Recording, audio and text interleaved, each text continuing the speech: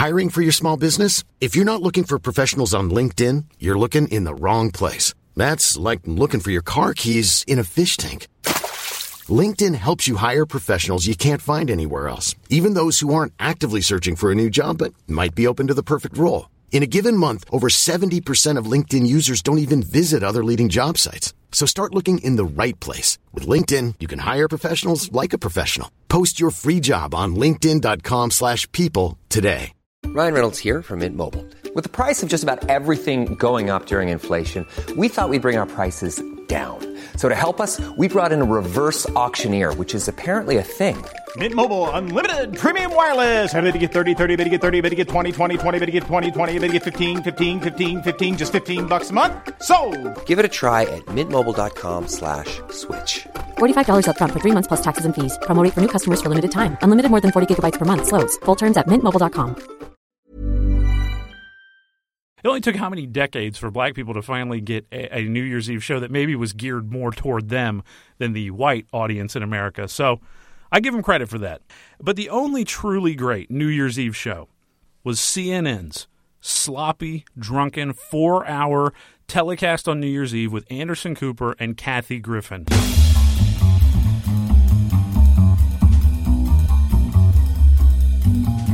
The Stream Police podcast is brought to you by OverdueReview.com.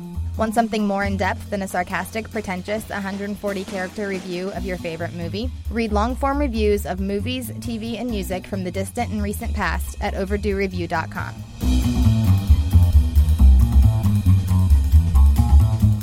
Hello again, friends, and welcome to another edition of the Stream Police podcast. Fellow media purveyors out there, you found this show because you're interested in knowing what are the best things right now streaming out in the media landscape, on Netflix, on Amazon Prime, on Hulu, everywhere else, and also what is in theaters. As I've been talking about the last few weeks, I've been talking about a lot of movies that are in theaters because it is awards season right now, and I'm running out and seeing them and trying to let you know which ones are really the best ones, because you're hearing a lot of hype about all of them.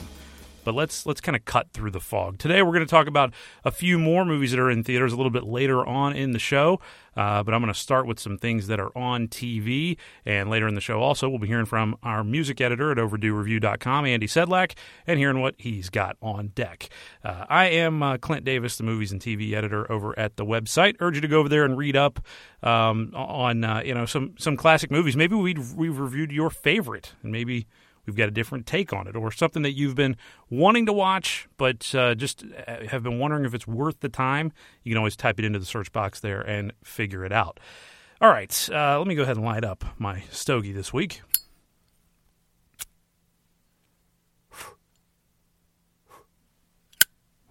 Oh, yeah. Smoking my cigar here in my little closet in Cincinnati, Ohio. Talking to you, friends, is what I like to do here on the Stream Police.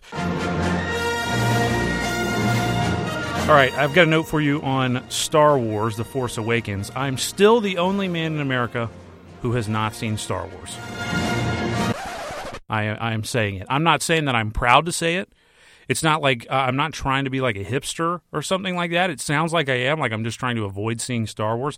But I'm not. There's just too many other damn things in theaters right now that I really want to see and have to see before they are out of theater. Star Wars is going to be in theaters probably until the year 2018. So we will. I'm going to see it. There's no question about it. But I've seen about 20 other movies since it came out. So I still consider myself a badass. But I'm not trying to be a hipster, I swear.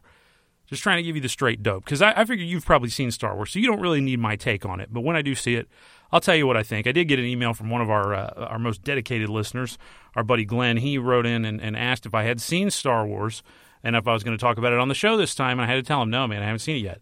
Talk about a bunch of other things. But at least I guess Glenn is chomping at the bit to maybe give me his take, but he doesn't want to give me any spoilers, so I appreciate that.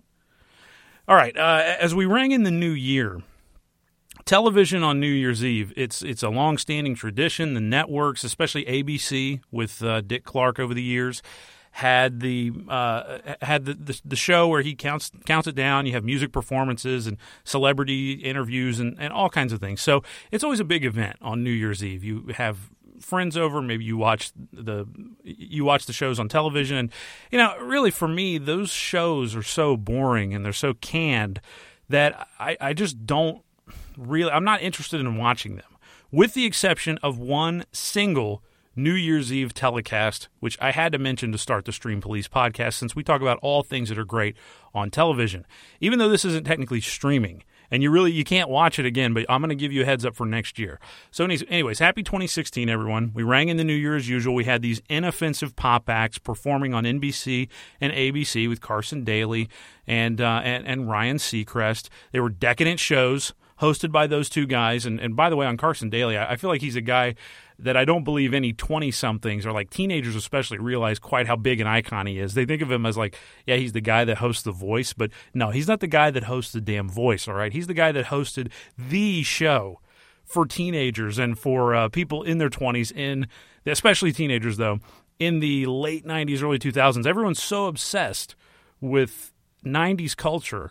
If you're so obsessed with 90s culture, you got to be obsessed with Carson Daly as well. And you got to look at him as the icon that people in our generation do as the host of Total Request Live, all right? Fox had a weird show. They had Pitbull hosting it and Terry Crews hosting a show from Miami, Florida, not in New York. So I give him credit for doing something different. But the show inexplicably had 25 performances from Puff Daddy, who I didn't even realize was still rapping at this point. So it was kind of weird. But definitely they were going for a different demographic than Ryan Seacrest and Carson Daly, black people. I give them credit for that, too, because Fox has proven that's been an untapped demographic. Not just Fox, ABC, too, with all the Shonda Rhimes shows that do great ratings and they're great shows, but Fox's Empire. So, I mean, this is finally, I'm glad. It only took how many hundreds of years for, and not that television's been around that long, but it only took how many decades for black people to finally get a New Year's Eve show that maybe was geared more toward them than the white audience in America. So I give them credit for that. And Pitbull's Hispanic too, so they're going for all the minorities over there. But the only truly great New Year's Eve show, as usual, was CNN's sloppy, drunken, 4-hour telecast on New Year's Eve with Anderson Cooper and Kathy Griffin.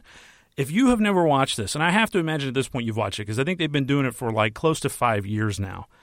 If you've never watched this, though, and it sounds really stupid, right? Anderson Cooper, who's pretty straight-laced news guy most of the time, respected newsman for sure, and Kathy Griffin, who is, has a reputation of being one of the more annoying comedians in the business, and definitely one of the most overbearing comedians in the business.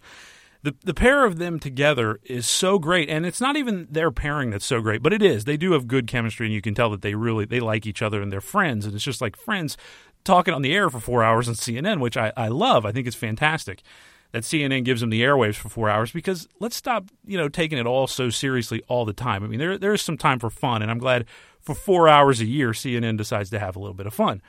So Anderson Cooper and Kathy Griffin they host this show on New Year's Eve, and there is no rhyme or reason to this show. It feels like none of it's planned. It's a train wreck, but I mean that in the best way possible. Kathy's talking over everyone constantly. They'll check in with correspondents and stuff, and she's just talking over them. She doesn't even let them answer questions. She's working the whole time. She's doing bits and jokes the whole time. Anderson Cooper is chuckling uncontrollably like a little girl at everything that happens, and the correspondents scattered all across the U.S. are almost all inebriated by the time they do their 11 p.m. hour live hits. So it's just, like I said, it's a train wreck of a show, and it really is a blast. And it may, to me, I feel like it may be the last truly live television show. I mean, News is a truly live television show, but it's so planned and scripted, obviously. But you get those great live moments sometimes that only happen on a newscast. This show is like that the whole time. It's one big live moment. Like it's I swear to God, nothing feels planned at all in this, and that to me is what makes it fantastic. That's what makes it live TV. It's really unpredictable, and it's one of my favorite television shows every year. It's like my favorite few hours of TV every year happens right at the end of the year, and they did it again this year. It was very funny, and Kathy Griffin and Anderson Cooper, they are the king and queen of ringing in New Year's Eve in my book. Gus came out this year. Hey, man, that's cool. Miley Cyrus is pansexual. Did you hear that? I did hear that. Yeah, so that means she's attracted to gay people, straight people, bisexual people, people who are transgender, people who might be transgender, anyone except people who are minors, people who aren't consenting, or animals. That's exactly right. She's a complete lover. Sound she's a total familiar? sweetheart. I don't even know what that means. I don't know. Yeah. I want to be pansexual. Well, you're welcome to be. You can be whatever you want. I think I just became. You just came? Yeah. Oh, my Lord. All right, we're going to take a short break. I didn't say it. I know. Yes. Thank Wow. you. I love you guys. Sorry. Oh, man. I'm getting us in trouble. We love it here at TLC. TLC. All right, staying in television, let's go now over to premium cable and talk about something that is streaming right now on HBO Now and HBO Go, and that aired on HBO in the last couple of years and actually is an ongoing series. I'm talking about The Leftovers. This is a show created by Damon Lindelof, who co-created Lost and who also co-wrote the movie Tomorrowland earlier this year. He's done a lot of good things. Tom Perrotta also co-created this series. The first season of the show is based on Tom Perrotta's novel, The Leftovers. The show stars Justin Theroux. You may know him as Mr. Jennifer Aniston. It also co-stars Carrie Coon, who's more of a theater actress, and Amy Brenneman, who used to be on NYPD Blue back in the first couple seasons of that great series. So The Leftovers, this is a family drama of like the highest quality you can make. And I feel if you've been a fan of HBO for a while, and if you love the show 6 Feet Under like I do, 6 Feet Under, truly one of my favorite shows ever, and really like a landmark of television shows about families, I feel like The Leftovers is the closest thing that most similar, I should say in vibe, to 6 Feet Under that HBO has done ever. Like this is the closest in vibe to that show. But it's not like a clone of 6 Feet Under. It's not really that much like it, but it is like it. You can definitely feel shades of it, of suburban problems and all the mental things that are going on in a family's head where they're sitting at the dinner table and everyone's thinking different things and they're all kind of frayed, but they're still very close. And yeah, it's a great show. So we follow in The Leftovers this family named the Garveys. They're a family of 4 who are a bit scattered for various reasons, scattered geographically and scattered mentally for various reasons, mostly related to each one's state of mind, following a mysterious event that gives the show its title. It's called The Leftovers because the show centers around the people left on Earth after about 2% of the world's population suddenly disappeared one day a couple years before the first episode starts. So 2% of the world's population, a couple million people just disappear. There doesn't seem to be any rhyme or reason. People try to figure out why were these people taken. I don't understand. I mean, it's not, there were some babies taken. There were some old people taken. There were some people who were like murderers and rapists taken. I mean, it's not one of those things that's so simple as all these people were great and they were taken by the Lord above. And it's not like that. It just seems like it just randomly happened and they think it might be geographic. And it's one of those mysteries that goes over the entire show. But what I love about The Leftovers is that it doesn't spend its time focused on that. Most shows about this that have that kind of event in them, the whole show would be about cracking that. It would be like scientists figuring out what happened and interviewing people who had family members taken. And this is not what The Leftovers concerns itself with. This show isn't like a show like Flash Forward, if you remember that. Flash Forward was kind of like a copy of Lost. It was like in the same vein. What happened in Flash Forward on ABC years ago was everyone on Earth flashed forward. They saw something, and I can't remember how many years it was, but they saw like a few moments of their future, like a couple years, in the future. And some people saw what they were going to be doing. Other people just saw black. So you just assumed, I guess, they were going to be dead within that time period. So it's kind of a scary thing, and it was a cool idea. But that show was like all about figuring out why the Flash Forward happened and what was behind it. But as I said, this show is co-created by a guy who co-created Lost. But it's not like that. This show is firmly planted in human drama. That's what it's all about, and especially in the mental state of what is really a large ensemble cast. The episodes of The Leftovers typically follow a single character for the majority of the action, so it is similar to Lost in that way. And we get into their heads with some dream sequences that remind me of The Sopranos at times, and hallucinations that are ever present on screen, which again remind me of 6 Feet Under. I hate to keep comparing it to other great shows, but I'm just saying that there are a lot of great comparisons you can make. I mean, these are some of my favorite shows. Lost, The Sopranos, and 6 Feet Under. You could do a lot worse in the TV landscape. So if I'm comparing them to those, then it's just for me to tell you how solid I feel like this show is. The show is an acting, writing, and directing powerhouse. I give a special shout-out to Justin Theroux, who plays Kevin Garvey, the main character, really, and Carrie Coon, who plays Nora, his girlfriend, for handling serious mental anguish with delicacy. Because that's what they do. It's not overwrought. It's not over the top, in your face, overacting. It's really not. It's an understated show all the way through. And Margaret Qualley, I have to give a lot of credit to also. You probably have never heard of her because she's really never done anything but The Leftovers, but she plays the family's teenage daughter, Jill, and was actually only a teenager when the show started. She was like 18 years old when they gave her this part, and she nails it. She's fantastic. And I hope that she's an actress that we get to see a little bit more screen work from in coming years, because I would love to see her take over one of these like teen, novel series or whatever like they gave to Shailene Woodley and Jennifer Lawrence.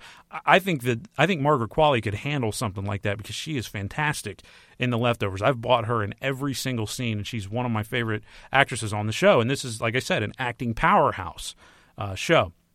Season 3, the final season of The Leftovers, is expected to air later this year. They did just renew it for that final season because it's not a show that gets huge ratings. But HBO, in their greatness, has never really been the network that was so worried about ratings because they're not handcuffed to that.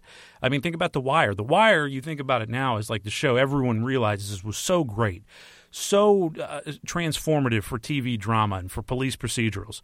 But nobody watched The Wire when it was on. People didn't really watch The Wire until later when it came out on DVD, myself included.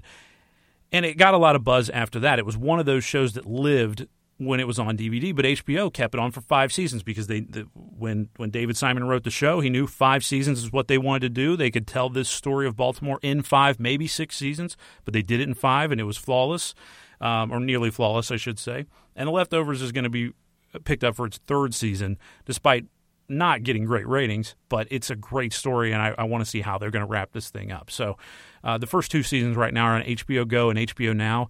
Each season is only 10 episodes, and they're hour-long episodes, so mostly. Some are a little bit longer than an hour. But, like I said, 20 episodes. You can rip through The Leftovers real fast, and you will love it. It, like I said, right now is on HBO Now and HBO Go. My daughter, about a year ago, she was out in our backyard chasing around some of her friends, and she was laughing. And she saw me watching her, and she looked guilty. She wasn't sure if it was okay to be happy. But this, what we've experienced, it isn't grief. It's never ending. Ambiguous loss. If my 8-year-old can find happiness again, why can't the rest of us? Bullshit. I'm sorry? No, you're not sorry. Sorry people don't write books. Wait a minute. Now, if I've offended you in any way, that was not my... Ambiguous loss? What is ambiguous about your family being gone? Well, and you must know because you lost, what, 4? You count your parents in that? What were they, in their 70s? You sit there and tell me a story about your daughter. I lost everyone. I lost everything, you fraud. You liar. You're not in pain? Because if you were in pain, you would know there is no moving on. There is no happiness. What's next? What's next? Nothing is next. Nothing. That is truly one of the strongest and most well-done TV shows of the last 10 years on TV. And now let's move on to a show that I feel like has great potential but didn't quite reach all that it was capable of, I feel like, in the first season. Netflix is the network for this show. It's called Master of None, starring Aziz Ansari, created by Aziz Ansari and Alan Yang, who Aziz Ansari you probably know from his stand-up work and also in his great work on Parks and Recreation where he played Tom, and he was so consistently just so funny and such a great character on that show. He did a great job. And Alan Yang was a writer on some of the funniest episodes of Parks and Rec. So they created this show together, and it stars Aziz Ansari in the main role. Noelle Wells stars as well as his girlfriend, and Eric Wareheim from Tim and Eric fame, one of my favorite comedy duos ever. He is one of the main character's best friends on the show. So Master of None is, in case you've seen it floating around on Netflix there and you've wondered what really it's about, this is a sitcom for millennials, really. It's definitely made for millennials. Similar in flavor and voice to HBO's Girls, if you've ever watched Girls. But I don't like Girls particularly. I've never connected with it, and I don't feel like it's because I'm a man. I've connected with plenty of shows and movies that were about women, female characters I've identified with. But on Girls, I don't connect with them at all. It's similar in voice and flavor, like I said, to Girls, but without the obnoxious characters and the quote-unquote white girl problems tone that Girls really has, because it's just a bunch of white girls in New York who are doing pretty well, but it's like nothing's that great. I don't know. This show is also similar in execution to one of my favorite TV shows ever, Louie, on FX, but it's not as ambitious or artistic as Louie, not yet anyways. Of course, if you remember Louie, if you've been a long-time viewer of that show, it didn't always start out as a very ambitious show, but it grew and morphed into you talk about a show that has evolved over time and continued to change its identity. Louie is probably the ultimate show that you wouldn't recognize by season 5 by the time if you had just started with season 1. I mean, it has grown so much and gotten better every year. But Master of None, this show straddles the line between drama and comedy a lot. It's a dramedy. It leans more toward it leans more toward a drama as the season goes along. Honestly, starts out more as a comedy, leans more toward drama at the end of the series. If you're expecting Parks and Recreation style laughs, don't, because you're going to be disappointed. This is not that kind of show. It's not goofy. It's not wacky. It's grounded mostly in real life. Some of the stuff is hard to buy, but I don't live in New York. That's not my lifestyle. I don't travel in those packs, so maybe it is more believable if you live in New York and you're in your 20s or something like that, but I don't find all of it completely relatable, but much more relatable than Parks and Rec. This show is aimed, though, at a core audience, people in their 20s and 20s to late 30s, I should say. If you do not fall into the 20s to late 30s age bracket, I imagine that you are not going to feel like you're in on the things that they're talking about in this show, because it is firmly made for that age group. There were times that I really liked Master of None's voice. I liked what it was trying to say about society. I liked what it was trying to say about our generation, the millennials. But there were other times that I felt like I was being beaten over the head with a teaching stick ripped straight out of the worst episodes of The Fresh Prince of Bel-Air. You remember Fresh Prince of Bel-Air, how sometimes they do like the very special episode, Carlton got on speed because he was trying to study up for the big test and he overdosed, or and he had to go into the hospital and Will felt so bad about it and he actually cried. I mean, everybody remembers that episode, right? Or the episode of Saved by the Bell when it's the same thing. Got on speed, studying for a test, and it spirals out of control. So I felt like this show at times channeled that, and I didn't like that so much because it felt very old-fashioned. But there were times where it felt very progressive. The synopsis of the show is this: Master of None. Dev is the main character, played by Aziz Ansari. He's an actor who has mostly appeared in commercials. He doesn't really do any work outside of commercials, hasn't really gotten any work out of commercials. He doesn't really love acting, but it pays his bills, and it pays his bills well given the size and style of his apartment that he lives in by himself in New York. He complains about it being small, but it's like a typical sitcom thing where they talk about their small, crappy apartment, but it's actually like the greatest apartment of all time and would cost you $1 million to move into it. And it gives him the all-important attribute of any lead character of a TV series: freedom. That's what his job gives him. He doesn't have to be at the office 9 to 5. He can just walk around, hang out with his buddies.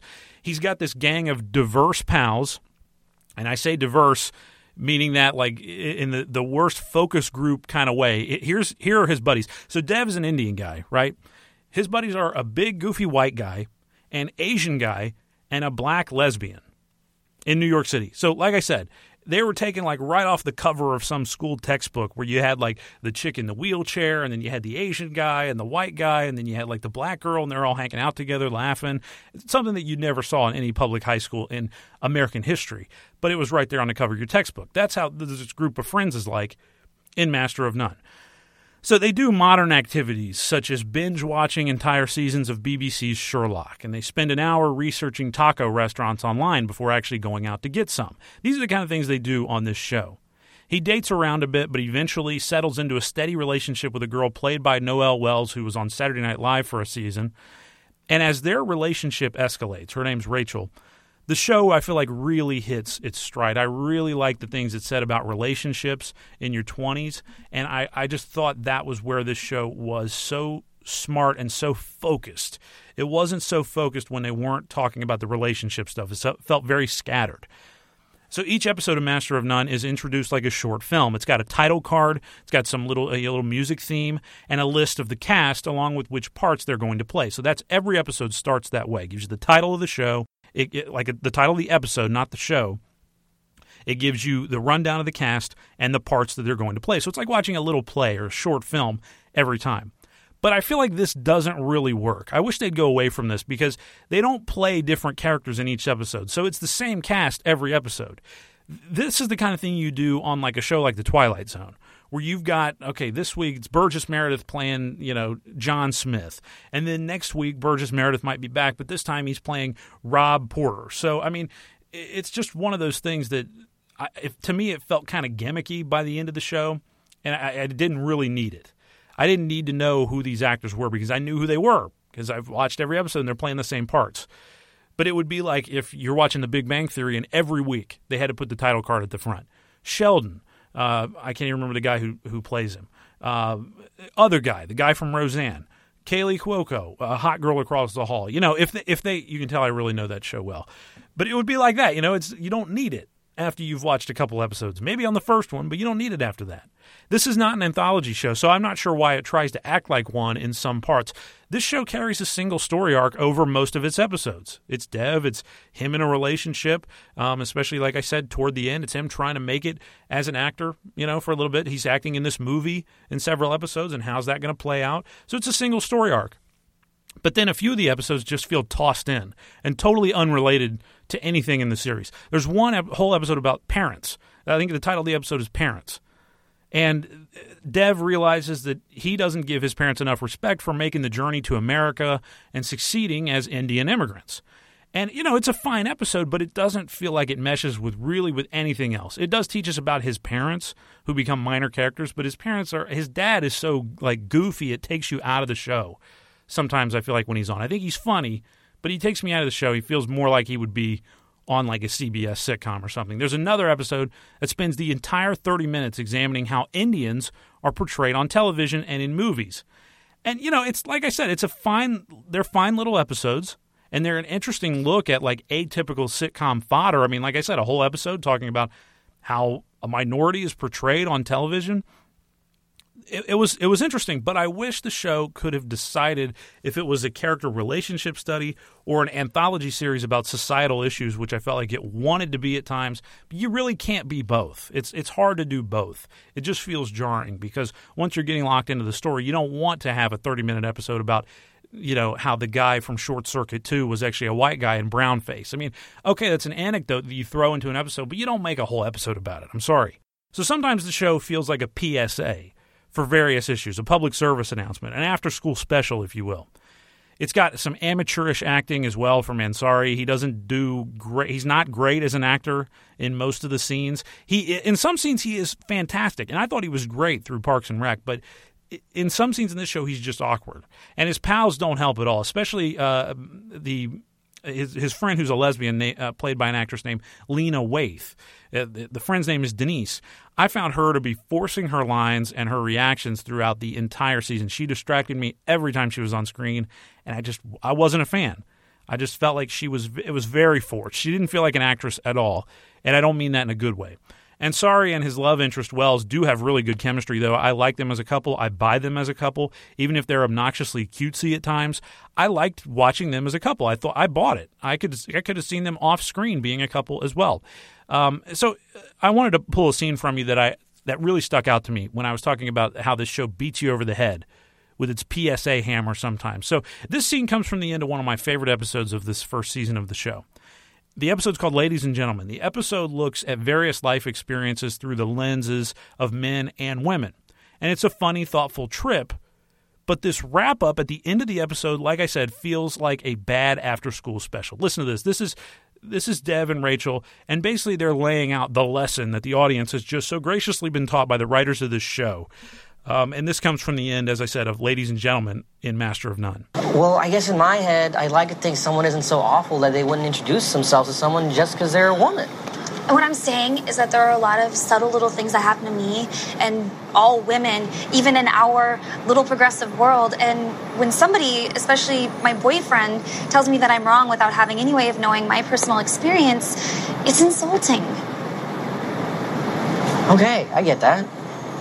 Well, I mean, I guess there's no way I'll ever really know what it's like to be in your shoes, so I'll try to do a better job of listening, all right? So can we call it a draw? Nope. I won. Hey! I won! as I said, just kind of, it doesn't it make you kind of feel dumb? Doesn't it feel like they're talking down to you a little bit? Sometimes this show does that, but it doesn't really do it a lot. Overall, I liked Master of None. I think it's got a lot of promise. I will definitely watch the second season when it comes out. I think Aziz Ansari and Alan Yang had a good handle on the things they were trying to write about. There were some very good, thoughtful moments on this show that you do not see on a lot of sitcoms. And it did have a unique voice, but I hope they hone it a little bit more, make the show feel a little bit more cohesive than just a scatter of 10 separate episodes that aren't really related to each other, even though they are. But this show could be interesting as an anthology show, but it won't go that route, obviously. And I think it can be a good show about this one character. We'll see how long the legs are. But Master of None Season 1 right now is available on Netflix. It is it's a pretty quick watch, but it's one of those I didn't feel like it was binge worthy. I didn't binge it. I watched it kind of slowly over a few weeks. So, but check that out right now on Netflix if you like that kind of series. Okay, I'm going to go ahead and take a break real quick, and I will toss things over to Andy Sedlak, our music editor at OverdueReview.com. Let's hear what he's got. Take it away, Andy. Hey, I'm Ryan Reynolds. At Mint Mobile, we like to do the opposite of what Big Wireless does. They charge you a lot, we charge you a little. So naturally, when they announced they'd be raising their prices due to inflation, we decided to deflate our prices due to not hating you. That's right. We're cutting the price of Mint Unlimited from $30 a month to just $15 a month. Give it a try at mintmobile.com/switch. $45 up front for 3 months plus taxes and fees. Promo rate for new customers for limited time. Unlimited more than 40 gigabytes per month. Slows full terms at mintmobile.com. I'm Sandra, and I'm just the professional your small business was looking for. But you didn't hire me because you didn't use LinkedIn Jobs. LinkedIn has professionals you can't find anywhere else, including those who aren't actively looking for a new job, but might be open to the perfect role, like me. In a given month, over 70% of LinkedIn users don't visit other leading job sites. So if you're not looking on LinkedIn, you'll miss out on great candidates like Sandra. Start hiring professionals like a professional. Post your free job on linkedin.com/people today.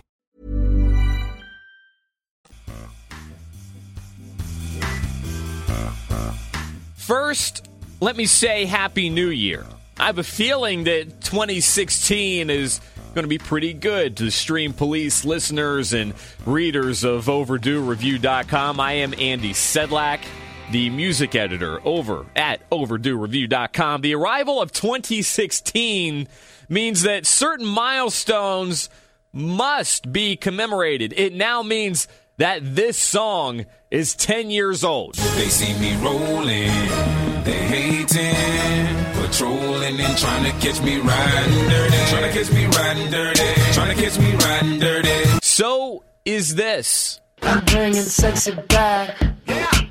The motherfucker don't know how to act. This song, 20 years old. Yo, I'll tell you what I want, what I really, really want. So tell me what you want, what you really, really want. I'll tell you what I want, what I really, really want. So tell me what you want, what you really, really want. I wanna really, really, really wanna zig a zig ah. This, also 20 years old.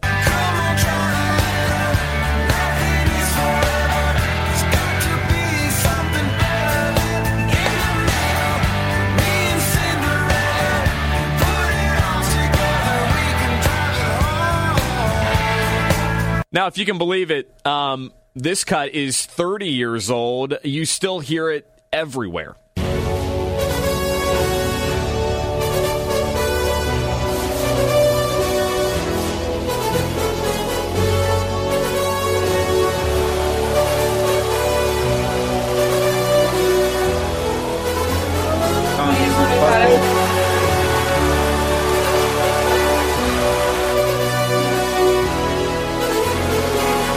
And we can keep going. Is this depressing? Anybody out there? This, 40 years old.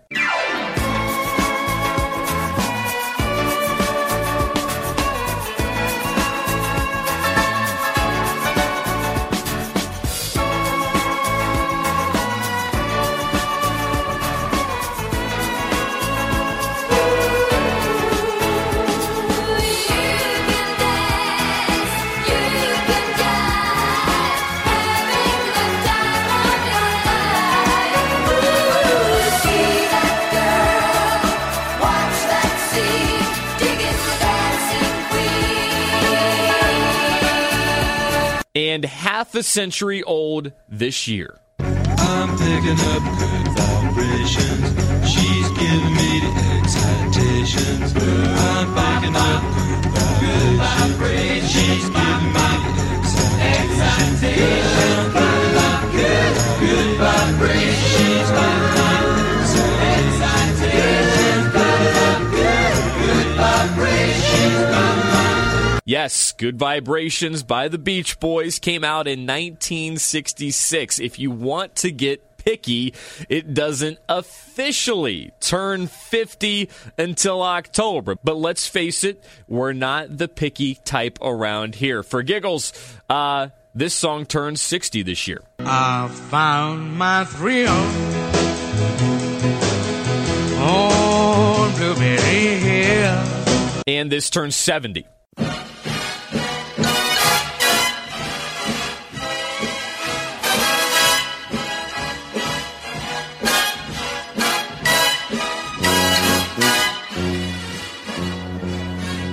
Give me 5 minutes more, only 5 minutes more. Let me stay in your arms. That was Frank Sinatra with 5 minutes more. I think you're going to hear a lot from Kanye West in 2016. I mean, we always hear a lot from West and about West, but in the past year, it was sort of all about his Adidas shoe deal, his wife, his son, and his fashion. He actually dropped a new track on New Year's Eve where he referenced extensively the business of his shoe deal, and he sounds as arrogant as ever. The song is called Facts, and it's all attitude. He's taking shots at Nike. I didn't totally keep up with the story, but I believe and somebody write me an email, correct me if I'm wrong, I believe he left Nike for Adidas last year. And he must have been writing this song up until the last minute because he references a lot of current events that are still very fresh. Listen to this line. Do anybody feel bad for Bill Cosby? Did he forget the names just like Steve Harvey? Nice, right?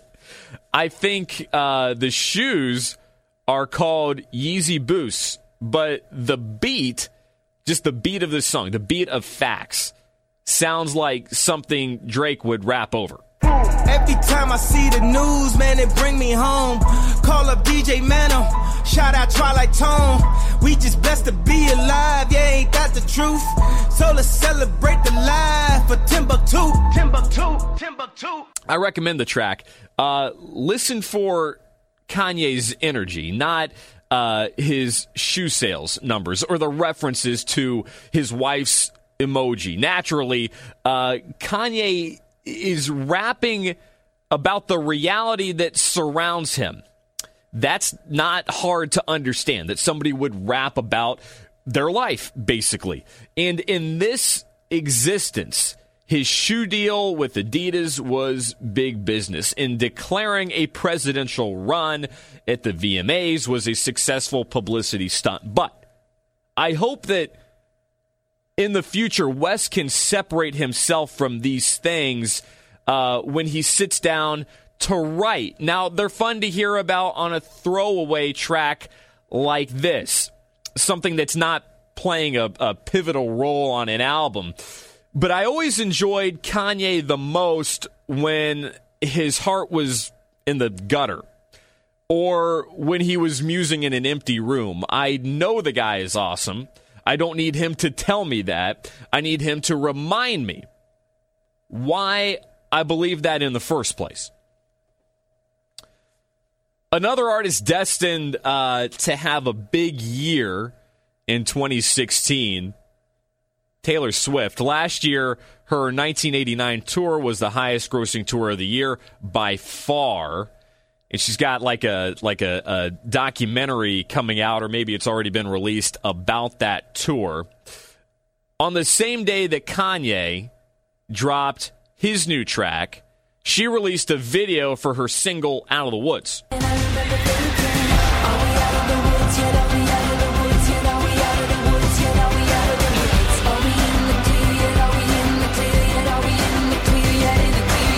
And I actually like the song a lot. Taylor sort of, in this track, takes a break from being top dog, and there's some vulnerability, even desperation there. And that just, on a human level, sort of makes her a little more relatable. What I didn't understand was the video itself. She's crawling through the muck, standing on a mountainside, trekking through the jungle. Wolves are following her the whole time. Yes, I understand the metaphor. What I don't get is why artists feel compelled to be so damn prolific. Prolific, by the way, is in air quotes. I don't think Taylor or Selena Gomez are prolific. No matter how many multi-million-dollar artsy-fartsy music videos they throw at me. What's frustrating is that in Taylor's case, the video actually took away from the song, which was more than capable of speaking for itself. She got in her own way. The one thing that Kanye does understand is minimalism. It wouldn't kill Swift to exhale before she begins shooting her next video. I feel like there's a push right now in pop music to beat us over the head with just how damn mature these artists are. They come from cutesy backgrounds, Disney, what have you. And they do. They beat us over the head with just how mature and grown up these artists are. They pin everything right there on the nose. And really, now that I think about it, when you lose a guy like Lemmy Kilmister, that's why it hurts. Even if you weren't the biggest Motorhead fan, which I wasn't, the guy lived it. For better or for worse, he was himself. He had a natural charisma. When he spoke, you kept listening. You couldn't help it. Same with his music. That hybrid of like speed metal and punk, though he always considered himself a rock and roller. He couldn't stand the word metal. So you have actually written a lot of badass songs for other badass singers like Ozzy, and not a lot of people know. For instance, you wrote, name the songs that are big that you did. Desire, Hellraiser, I Don't Want to Change the World, and Mama, I'm Coming Home. Mama, I'm Coming Home. Yeah. That's the one I was looking for, and a lot of people think the legend is that Ozzy actually wrote that for Sharon, and Lemmy's here to tell you that is not true. Lemmy wrote it. It was funny, me and Ozzy were doing an interview just around that time, and this guy said, I think that this song, Ozzy, is the most personal one you've ever written. And Ozzy went, he wrote it. Classic. So took the wind out of his sails a bit. That was Lemmy talking to a reporter just a few years ago, I think in 2012. And yes, he did. He wrote Ozzy's Mom, I'm Coming Home. Lemmy passed away last week. He had just turned 70 years old.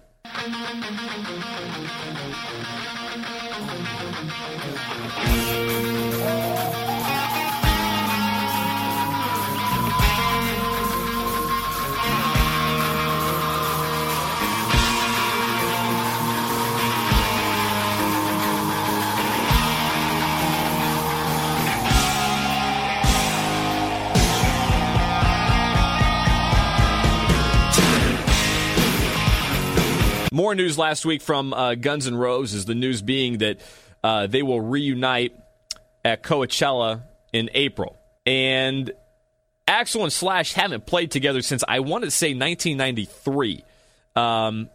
Since then, there's been a bitter falling out. The only current member of Guns N' Roses that recorded with the band during their heyday is a guy, you probably never heard of him, it's a guy named Dizzy Reed.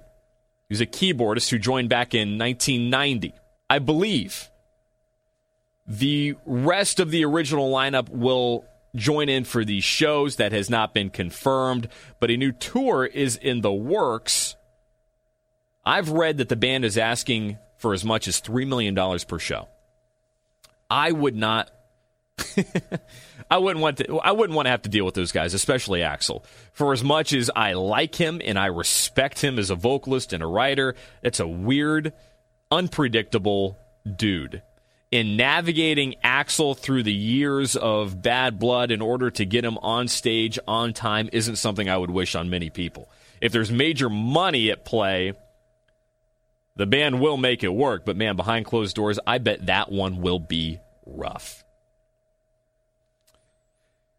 Now, here are 5 more songs to add to your Stream Police playlist. We are building the perfect playlist, my friends. There's a lot of diversity here. The common thread is greatness and durability. First, Time Bomb Town by Lindsey Buckingham. There must be about 1 million, a single ways to go down.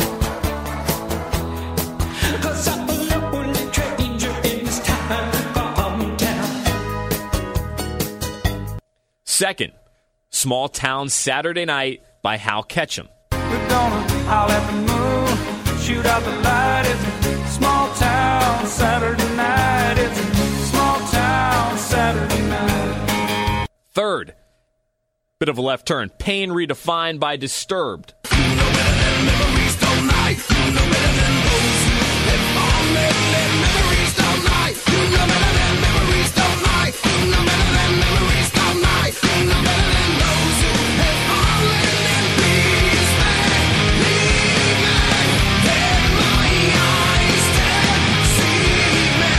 Then, a song called Love Got Me by the great British pub rock band from the late 70s called The Inmates. Well, I can't even eat, I can't even sleep, I ain't got no money, I won't get deep, got me, baby, oh yeah. Finally, I present to you Willie Nelson covering one of Jimmy Cliff's greatest songs. This is The Harder They Come, and this is a special recording. And they think that they have got the battle won. I say forgive them, Lord, they know not what they've done. 'Cause as sure as the sun will shine, I'm gonna get my share now of what's mine. And the harder they come, the harder they fall, one and all. That's it, friends. As always, I leave you with the words of the great Kinky Friedman. A genius is somebody who is ahead of their time and behind on their rent. If you can relate, you're in good shape. We'll talk to you soon. See ya. All right, thank you, Mr. Sedlak. Let me relight my stogie here.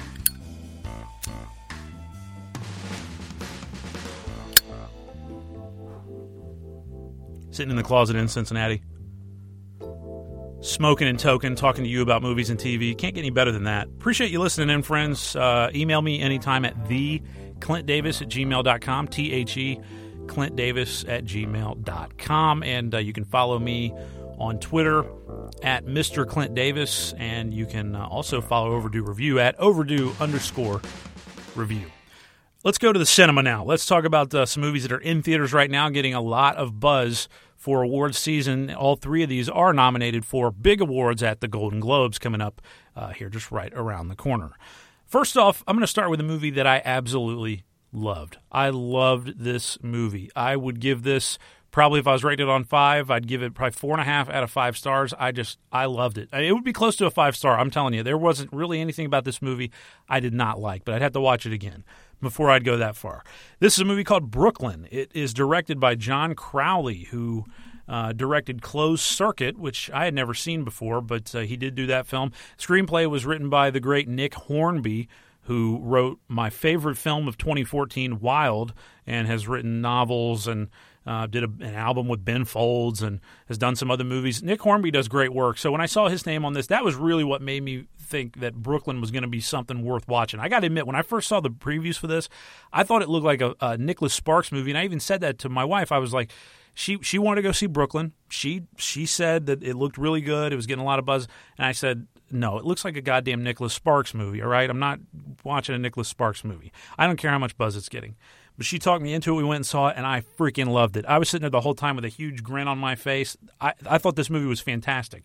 It stars Saoirse Ronan, who's a lovely Irish actress. I fell in love with her in this movie. Emery Cohen and Domhnall Gleeson. are the other stars of this film. So Brooklyn is this romantic movie. Romantic films that really dig into their characters and the challenges of what makes a great love story are hard to come by. Usually it's very surfacey, very, very surfacey in the romance genre. Ones that run the emotional gamut as well without being cheesy for a second are even more rare in the romance genre. Brooklyn does both of these things, and it was a joy to watch. I'm serious. A joy, underline that, a joy to watch. I had so much fun watching this movie. The characters in this movie were well-rounded and full of life, and the story was a great reminder, really, of the hardships faced by Irish immigrants, even as recently as the 1950s, where the movie is set. So for most of the movie, I had a huge smile on my face, and I desperately wanted it to keep going when the credits rolled. It was just a story that I liked following, and a cast of characters that I never got tired of. So the movie Brooklyn is about a young girl who's an Irish immigrant, played by Saoirse Ronan, who comes to Brooklyn. She comes to Brooklyn on a ship alone, leaves her family, her sister and her mother in Ireland, comes over here to try to make a life for herself, gets a job at a department store, gets involved in a little bit of volunteering, and tries to set up a home here in America. She's trying to make a life for herself. Her ties to her loving sister and what she feels are obligations to keep her mother company as the youngest daughter keep her spirit grounded in Ireland. She's weeping. Most days she's in America because she's so homesick.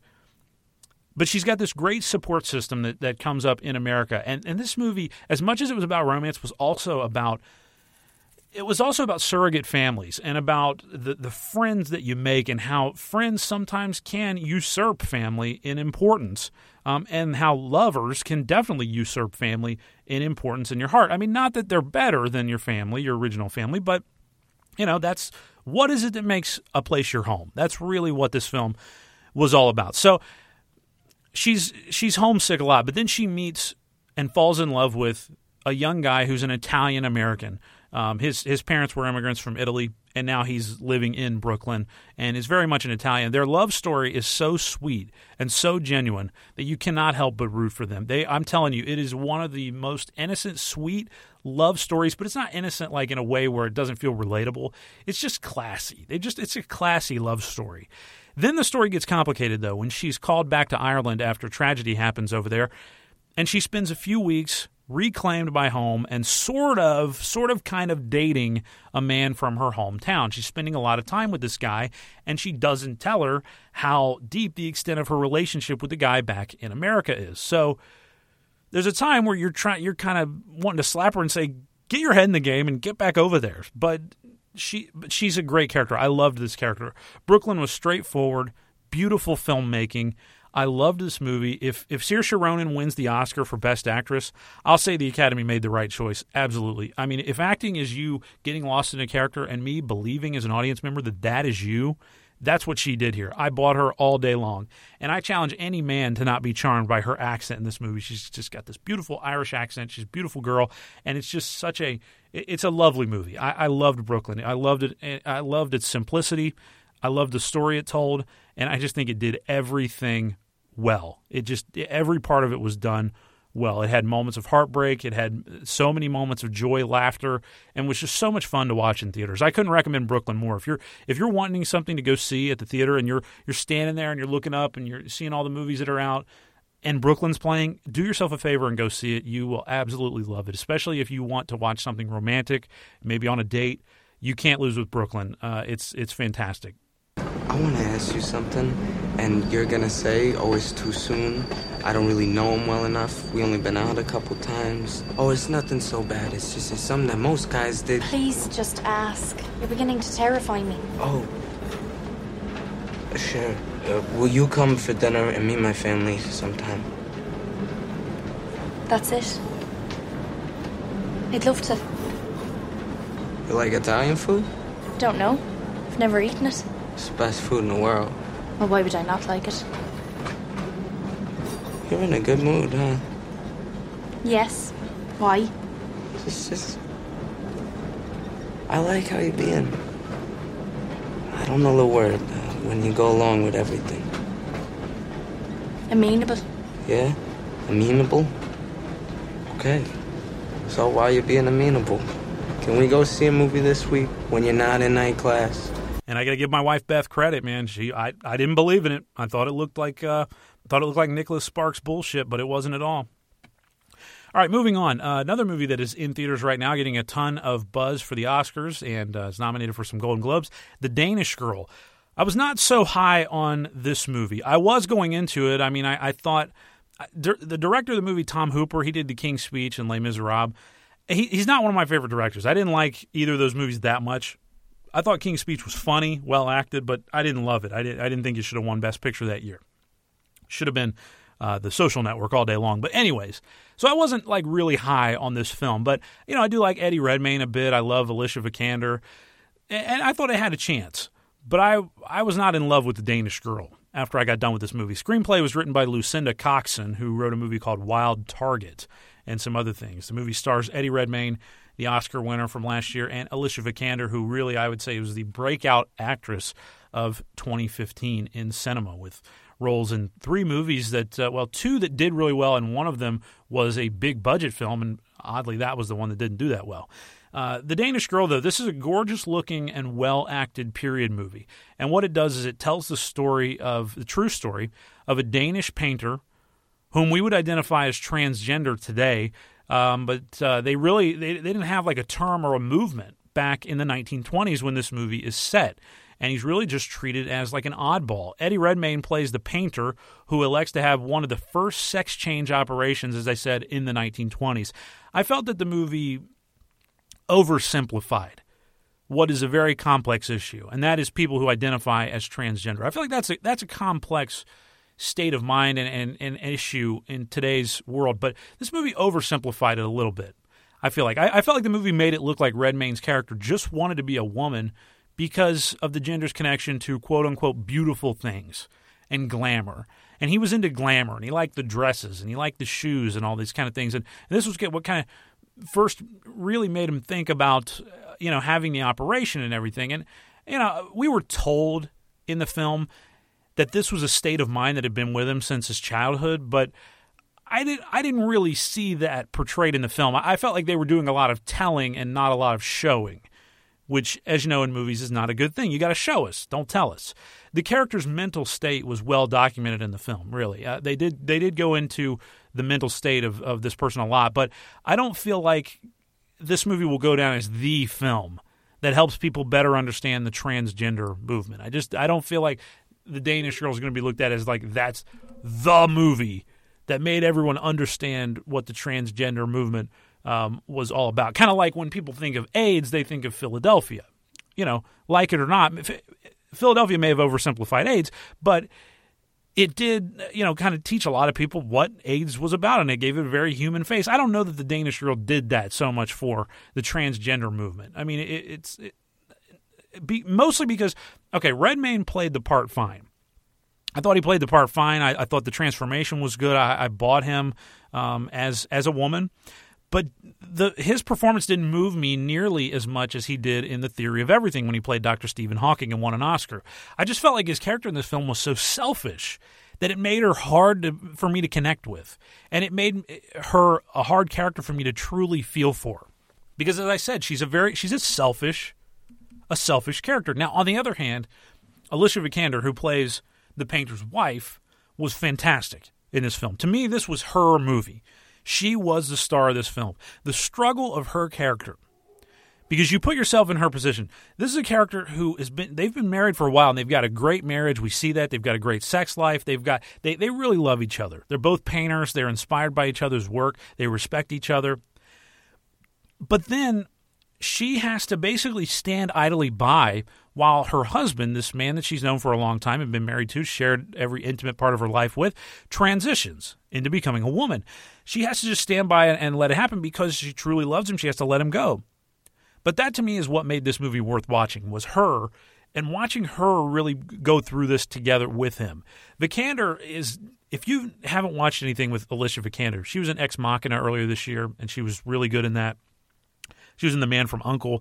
also this year. She is an unbelievably beautiful woman, like just gorgeous. And the camera loves it, her. And Tom Hooper knows how beautiful she is, because we get a lot of long shots of her face just looking in the camera, looking slightly off camera, and we just get to admire her a lot. She's she is beautiful. And her character is far from this typically mild-mannered woman that you'd see in a period film from like the 1920s. She was an exciting character. I really liked her. The way she carries herself and the way she does her paintings with this cigarette holder hanging out of her lips, and she's a little bit, casual, but she's got a serious attitude. I just thought she was irresistible. I really liked the way she played this part. And her Oscar buzz is well-deserved for The Danish Girl, but I didn't love the film. It didn't connect so much with the main character, and it's not because I'm not transgender and I don't get it. I just don't – I didn't feel like this was the movie that is going to, really be the film that's the touchstone for wider audiences on such a complex issue. I just felt like it oversimplified it too much. So Danish Girl's in theaters right now, but I wouldn't give it a heavy recommendation. I didn't love it, but Alicia Vikander, she did outstanding work. This is not how it goes. We do these things together. It was you and I now. Stop playing that stupid game. Please, Gerda. Don't you think this is a game? You should have been there. How could I? Look at me. Not everything is about you. I need my husband. Can you get him? I can't. I need to talk to my husband. I need to hold my husband. I need him. Can't you just get him? Can you at least try? I'm sorry. Now, finally, in wrapping up today on the Stream Police podcast, let's talk about a movie that was nominated for more Golden Globes than any other film at this year's ceremony, but one that I was even more down on than I was on The Danish Girl, Carol, which is right now in theaters, directed by Todd Haynes. I would say the great Todd Haynes. I love Todd Haynes. He did Far From Heaven. He did I'm Not There, which I reviewed at overduereview.com if you want to check it out. Screenplay written by Phyllis Nagy, who wrote a film called Mrs. Harris. Carol stars Cate Blanchett in the title role and Rooney Mara and Kyle Chandler from Friday Night Lights fame. Carol was this artfully done 1950s story about forbidden love between two women. That's the crux of the movie. These two women, Cate Blanchett and Rooney Mara, they start out as strangers.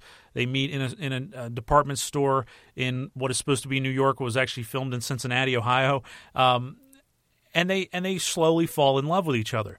But I got to tell you, I was bored to tears with this movie, and I found myself feeling nothing for the characters at its center. Not that I wished them ill, not that I didn't understand the struggle, but I just did not feel anything for them. And I'm a huge fan of Todd Haynes in general, but I feel like this was an inferior version of a movie he made in 2002 called Far From Heaven. If you never saw Far From Heaven, do yourself a favor and check that one out. I've actually been wanting to write about it on the website for a while.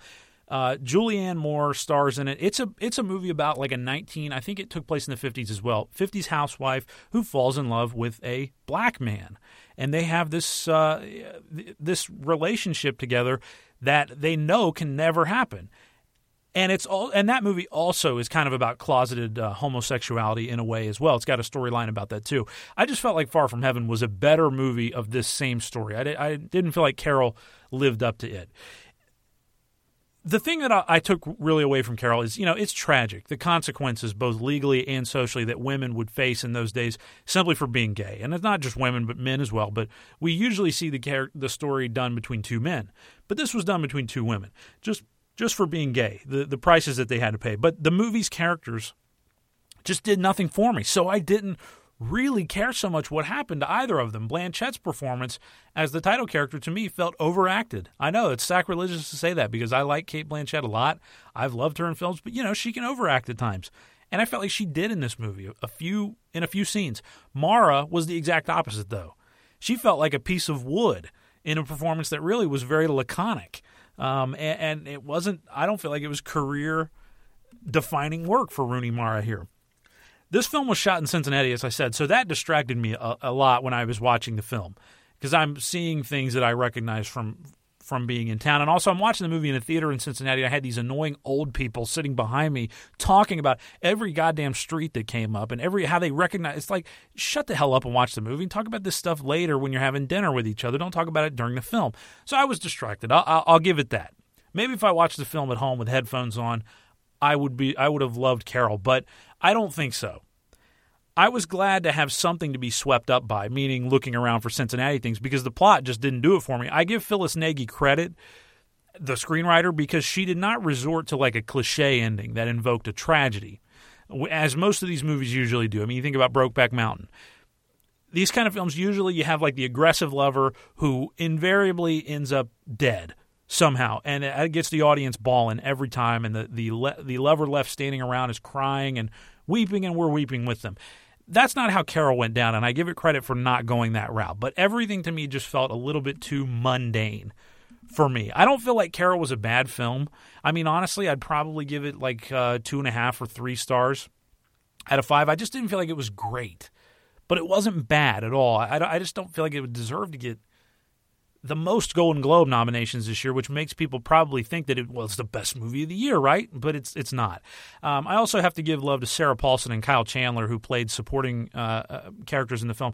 Both of them were fantastic. As blah as I was on Cate Blanchett and Rooney Mara in this movie, Kyle Chandler and Sarah Paulson were awesome in this film. And every time they were on screen, I just wanted them to stay on screen. Basically, and I wanted more. So I'm like, don't go away, Sarah. Stay here. Let me talk to you some more. Kyle, come back. Keep yelling. You're very exciting. So Carol right now is in theaters if you want to check it out. Oh, your perfume. Yes. It's nice. Thank you. Harge bought me a bottle years ago, before we were married, and I've been wearing it ever since. Harge is your husband? Mm-hmm. Well, technically, we're divorcing. I'm sorry. Don't be. And you live alone, Therese Balavet? I do. Well, there's Richard. He'd like to live with me. Oh, no, it's nothing like that. I mean, he'd like to marry me. I see. And would you like to marry him? Well, I barely even know what to order for lunch. Don't say I didn't warn you, though. It's a dull one. It's definitely a dull one. I want to give you guys a note before we wrap it up today. Our next episode will not air until January 31st, so we're taking off in 2 weeks. We're not going to be doing a show that weekend as we usually do, so we'll be back in 4 weeks, actually, this time, January 31st. Look for that to be our next episode of The Stream Police.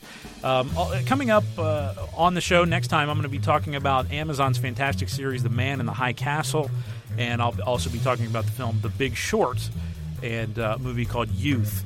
Both of those are in theaters right now and getting some awards buzz as well. And more things will come up also. You want to email me? It's theclintdavis@gmail.com. THE ClintDavis@gmail.com. Go on iTunes and rate the show. Give us a fantastic 5-star review. We would very much appreciate it. And while you're on the web, like us, follow us on Twitter, I should say, at @overdue_review, and like us on Facebook, and you'll see all of our latest posts to the website right there. I'm Clint Davis, movies and TV editor at OverdueReview.com. I'll talk to you guys next time. Thanks to our music editor, Andy Sedlak, as always, for his priceless contributions to the program. Thank you guys so much for listening. Talk to you next time. Be careful, friends.